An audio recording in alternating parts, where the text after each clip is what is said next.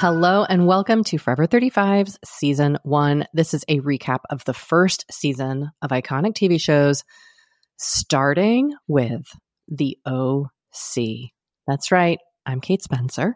And I am Doree Shafrir.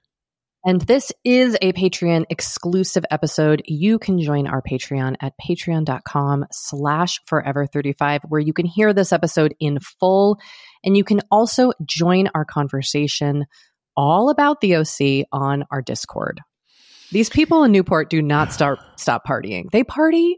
I mean, I know it's the summer still, like they haven't even gotten to the school year, but they're partying. It's like every week is a new giant black tie event. I had the same thought. Let's catch everyone up from episode 3. Okay. So Ryan has moved in with the Cohens. They have previously there was a Vegas night which his mother attended, and it got drunk and it was a bit of a disaster. And she left. She appears to be out of the picture now. And Summer is still terrible. I am waiting. I'm sitting here waiting for Summer's arc to improve, but every episode she just kind of sucks. Though I will say, in this episode, I feel like she begins to have a little bit of a comeuppance, if you will. I do not disagree, Kate. It's starting. The tides are starting to turn. The tides that Seth sails his sailboat in to Tahiti. Oh, Doree, we will get there. We had a newcomer enter Newport this week. Another newcomer entered the chat. She sure did. She sure did.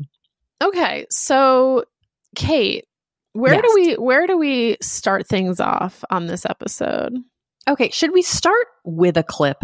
Sure. Okay.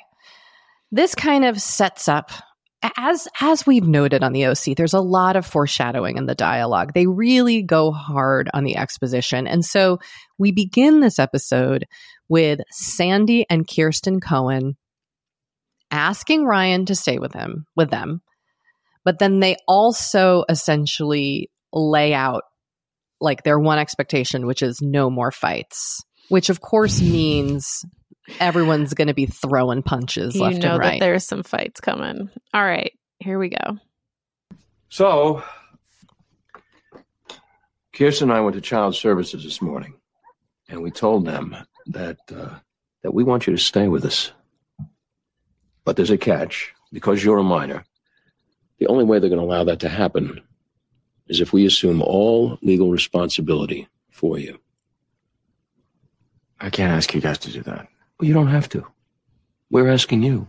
We've all talked about it, and we want to be your legal guardians. We want you to be a part of the family. If you want to be. What if it doesn't work? Well, how do you mean? Well, what if something happens and you guys change your mind? Like what? You steal a car? You burn down a house? You beat up the captain of the water polo team? Oh my God. Those ships would sail, my friend. Sandy. You just have to promise us that you'll stay out of trouble. From now on, no more fights. You're still on probation. And Child Services will be up our ass all the time. No more trouble. I promise. No more trouble. You heard it. You heard it straight from his mouth. No more trouble. To keep listening to more of this episode, head on over to patreon.com/forever35.